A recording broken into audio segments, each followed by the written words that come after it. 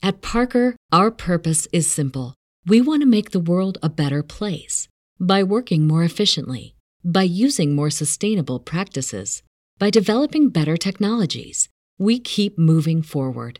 With each new idea, innovation, and partnership, we're one step closer to fulfilling our purpose every single day. To find out more, visit parker.com/purpose. Parker, engineering your success. The Jesse Blake Sports Report with Jesse Blake.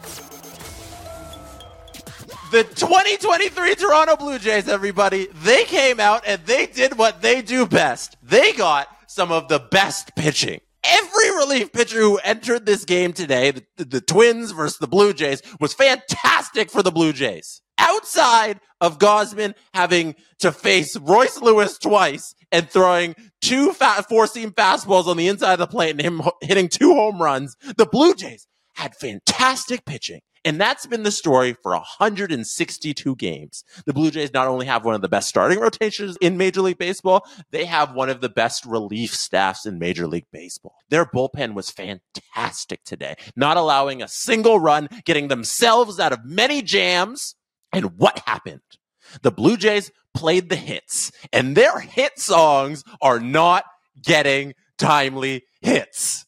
The Blue Jays had so many opportunities to cash in runners in scoring position, to, hey, maybe you can hit a home run here, maybe you get lucky with a single, and this guy comes home, and there's so many opportunities, and they did nothing with it because the 2023 Toronto Blue Jays can't hit. They don't have postseason hitting. They can't hang with any team that requires the Blue Jays to score any amount of runs, which is any baseball team they play. Let's start at the beginning. We'll start at the top of the game, and we're going to run down all the things that happened, and I'm going to complain a lot throughout it. I'm going to be positive in some things throughout it, but welcome. I haven't even done the intro to the show that I always do. Welcome to the Jesse Blake Sports Report, whether this is your first time here or your last time here or somewhere in between. I appreciate that you are here right now to watch or listen to me talk about the Toronto Blue Jays dropping Game 1 of the Wild Card Series to the Minnesota Twins, 3-1 in Minnesota. Must-win game tomorrow. The Blue Jays are back at it in Minnesota, 4:38 Eastern time start. If they lose, they go home. And if they lose tomorrow, the Bo Bichette, Vladdy era of Blue Jays baseball will still be winless in playoff games. They are currently winless. They ended today still winless. This team, this era of Blue Jays baseball has still been unable to win a playoff game, and that is such a shame. I think John Schneider should be fired if they go on to get swept in this series. I think I've seen enough. But that's a whole other conversation that's going to take a lot of time because we need to first talk about this game. Game started on the worst possible note it could start on. Walk early on by Gausman, and Gausman looked like he didn't have the stuff right away. He was really upset by the baseballs. The first thing you notice is that he can't get a ball that he's satisfied with. He keeps throwing him back to the umpire trying to get a new baseball, and Mitch Bannon had a tweet after that first inning. Kevin Gausman doesn't like the balls today. He's thrown away 7 already at least. Detective Chris Bassett is on the case in the dugout. He's collected a few of the thrown away ones and is in a lengthy talk with Brandon Belt about them right now. So right away, first inning, we all can see that Gausman doesn't have control. His splitter that he uses as his out pitch, his thing is, I'm going to get you to chase my splitter on the outside part of the plate, or maybe I'll get you on the inside, but usually towards the outside of the plate, no matter where the batter is, and he gets batters to chase the splitter. Nobody in the Twins lineup was chasing the splitter at all this game, except for when we got to the 4th inning when he struck out the side, and it was unbelievable. But those first 3 innings were so shaky for Gausman. I don't know what it was. He wasn't comfortable gripping the ball. Do we blame the baseball? I'm so lost in that situation because the Twins didn't have a problem with it. You can't blame the baseballs for Gausman's struggles in that first inning. He had the walk, as I mentioned, to start off the game, and then Royce Lewis, who is straight off of the IL, who had a hamstring injury and hasn't played in weeks, hits a home run off of Kevin Gausman 2-0 Twins to start the game. What a rough start. What a deflating start to the game. And if you're a Blue Jays fan, you know when they get down, they don't come back. The Blue Jays, this was only a 2-0 lead. Eventually it turned into a 3-0 lead. But the whole story of this season is the Jays can't get enough hitting to come back in these games. They need to be a front runner or they're done. The last time the Blue Jays came back from a 3 or more run deficit was July 9th. I've used this stat before in previous podcasts, and it hasn't changed in the week since. They still have not come back from a deficit of 3 runs or more. It has been since July, which is insane. So let's fast forward a little bit. I'm only in the first inning where Gausman allows that home run to Royce Lewis, who's coming off the IL, and it's 2-0 for the Twins. The Blue Jays, by the way, before I even move on from the first inning, I got to mention, they've been outscored 14-0 in the first inning over the last 12 games. That's from Sportsnet Stats. And they've gone 12 consecutive games without scoring a first inning run. In the second inning, when Brandon Belt comes up to bat and he's complaining to the umpire about a called strike 3 on the bottom of the strike zone, it caught some of the strike zone. And that's going to be a point of contention for this game is the umpire who was behind home plate was very inconsistent with the strike zone. It was hard to get a handle of what's going to be a strike at the bottom of the zone and what isn't, but it worked in favor of both teams. I think this is a good time to talk about the strike zone because it's a point of contention for a lot of the fans on social media. Is like, okay, the strike zone was awful, but it also benefited the Jays. We saw it come up later in the game when Alejandro Kirk is up to the plate. There's a clear strike in the middle of the zone, and Kirk gets the call. It's a ball. It leads to a walk. It leads to an eventual run. I don't understand how Jays fans at all can complain about the strike zone in this game when they benefited the most from it. Skip ahead to the bottom of the third here. Royce Lewis comes back to the plate. Gausman's still struggling with the grip of the balls at the beginning of the inning. Like, he's throwing a lot back to the dugout. He doesn't like them. We get Royce Lewis at the plate. What happens? A very similar four-seam fastball, middle in, catches a lot of the plate. It's over the wall. 3-0 Minnesota Twins. And as I gave you the stats off the top of this pod, the Blue Jays, it's been literal months since they've come back from a 3-0 lead. At that point, I was feeling pretty devastated in that situation because I know the Jays don't have what it takes to come back and score even a few runs and make this a game. Now hop to the bottom of the inning where Bo gets the Jays in the hit column. They get their first hit of the game. And now we get to one of the biggest moments of the game, and that's Bo Bichette blowing by a giant stop sign by the third base coach. He's standing there with his hands up telling Bo, hey, don't go home. He blows by it, hair blowing in the wind while he's blowing by the stop sign, and Bo gets thrown out by a mile at home plate. And to be fair to Bo Bichette, I will give him some slack here in that he was thrown out by a fantastic play by Carlos Carrera. Carlos Carrera comes from out of the picture on the screen. He comes from nowhere, running from the middle of the diamond all the way to third base, bare hands it on the run, throws a strike to home plate to get Bo Bichette. That's what it took to get Bo at home plate.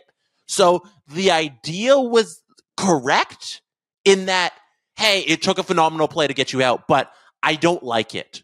I don't like that with 2 outs, this is your decision making. With 2 outs and you're on third, we're going to have the bases loaded at that point. I'd rather take my chances with 2 out, bases loaded, Matt Chapman at the plate. For as bad as Matt Chapman has been, he had a fantastic July, but since that fantastic July and his fantastic first month of the season, Matt Chapman's been pretty bad at the plate. But in that situation, you preserve the base runners, you don't take that risk, and the coach is telling you to stop. Bo, you got to listen. I don't like it. It's a huge base running error in the biggest spot of this entire season, and it's so Blue Jays. It's extremely frustrating. If it was a different team, and I stick to the original plot and I say Carrera had a fantastic play, and that's what it took for Bo Bichette to get thrown out. I stick to that. I stick to that theory if this is a different team, but it's not a different team. What we've seen out of this team all season long is bad base running decisions. That's what we've seen all season long. So this just adds to the long list of it. And come on, man. You can't make that decision in that scenario. You've been the best hitter all year. The people love you, Bo. I'm trying to cut you some slack, but at this point in the season, it's unforgivable, and the inning ends there, and that's it for the rally. Top of the 6th inning, we get the Alejandro Kirk called ball that was a strike right down the middle of the plate. It leads to a walk. It leads to a run for the Blue Jays. The Blue Jays are finally on the board, and what do they get rewarded for? They get on the board, bunch of guys on base, and Matt Chapman hits a ball that's about, 6 feet away from hitting the wall. Runs are so hard to come by in Blue Jays land. That ball landing a couple feet away from the wall was just incredibly devastating to watch, but your season can't come down to, hey, you left it up to that extra 6 feet. The opportunities for this team to get big hits are so few and far between that, yeah, of course it's going to come down to 6 feet from the wall because there's no other opportunities because this team doesn't hit. So that's where that's left. The Blue Jays get 1 run in that inning, and that is it. They were bailed out by the umpire, and they don't take full advantage of it. They get the 1 run back, and that's all. And in the meantime, the Blue Jays bullpen has just been shutting down the Twins. So in this game, the Blue Jays had, out of the pen, they had Swanson. Swanson was great. Tim Meza was fantastic. Chad Green cleaned up easily in an inning and a quarter's work. Cabrera was fired up on the mound. Jordan Hicks was throwing his heat. He got himself out of a bases loaded jam. The bullpen tonight, they deserve so much more from the Blue Jays offense. And like I've said a million times, the offense can't deliver for the bullpen. The last thing we need to touch on from this game is at the top of the 8th inning. And it's the last thing we're going to touch on because it is just Groundhog Day at this point. It is Groundhog Day in Blue Jays land. Vladimir Guerrero Jr. hits a double to start the inning. Next up, we get Bo Bichette striking out on 3 pitches. After that, we get Cavan Biggio getting called out on 3 pitches, and then Alejandro Kirk grounding out to first base. What a perfect microcosm of the Jays. Leadoff double, and then nothing. I'm recycling the same narratives, and we've all seen now 163 of these. We know how it's going to play out, and it played out perfectly in that 8th inning. The Jays would go on from there to get nothing in the 9th, and Jordan Hicks had that terrific performance in the bottom of the 8th, getting himself out of a bases loaded jam. And that's it.